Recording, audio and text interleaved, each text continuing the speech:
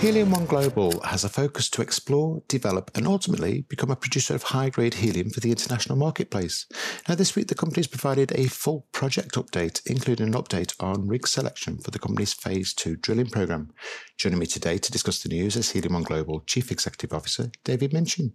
David, good morning to you. Good morning, Giles. How are you this morning? I'm very good. Thank you. David, could you just take me through this morning's announcement and what it all means? Yeah, sure. So, look, the last 12 months have been challenging from an operational sense. Whereas we've made great strides forward in our subsurface understanding, including a much improved refinement of the Thai prospect, where we've identified untested closure in the lake beds and got a much better understanding of the geometry of the robust structural closure at the crew level. So de-risking something which we already knew to be a working helium system.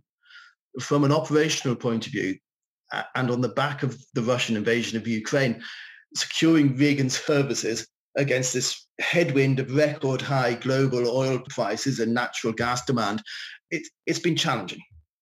What this announcement says, and I'm very pleased to be able to say this, is that we've now overcome all of those challenges and we have the rig and the service package all in place and secured to mobilize drilling in Q1 of 2023. That's great news. Are you able to mobilise this rig in wet season? As you know, Helium One are veterans of several wet season operations. Don't forget, we did our Phase 1 seismic, which we ran between February and May 2021 in the middle of the wet season. Our Phase 2 seismic was demobilised in January of this year, which was as the rains were falling. Pardon me. We also ran the ERT survey throughout the wet season and in saturated ground because we needed that saturated ground for the coupling of the geophysical equipment. As such, we're in a unique position to understand what kind of conditions to expect in the field and the kind of challenges which a wet season operation will bring. Now, obviously, drilling is very different, but we are confident in the abilities of this rig and in this team. The rig is able to break down into 28 tons loads for transportation, so it's capable of mobilizing during the wet season.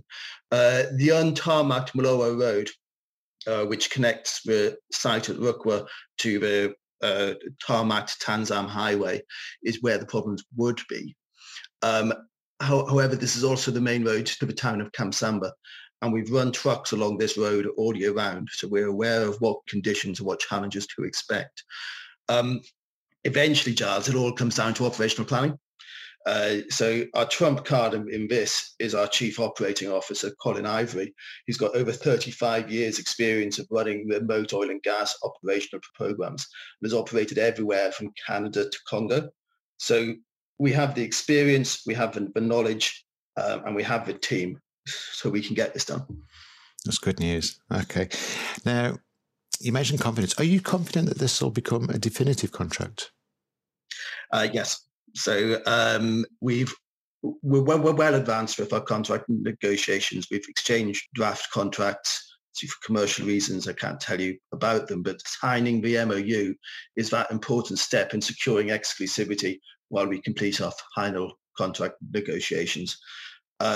Basically, Exalo want to come to Rukwa. We want Exalo in Rukwa.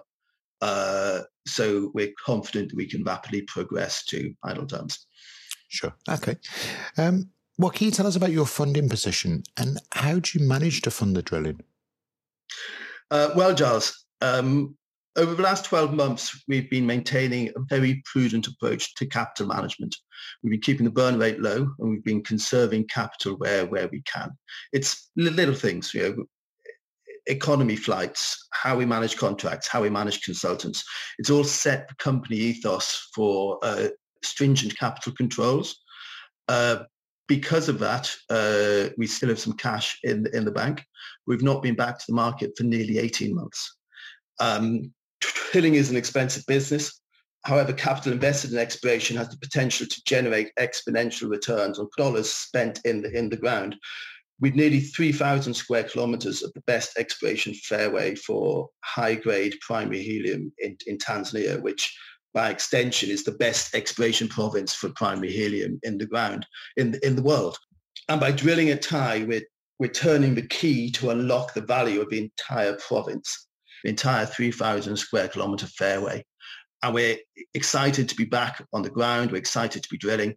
We're excited for the year ahead and deliver returns to all the investors and shareholders who've been supporting us over the long road towards a discovery.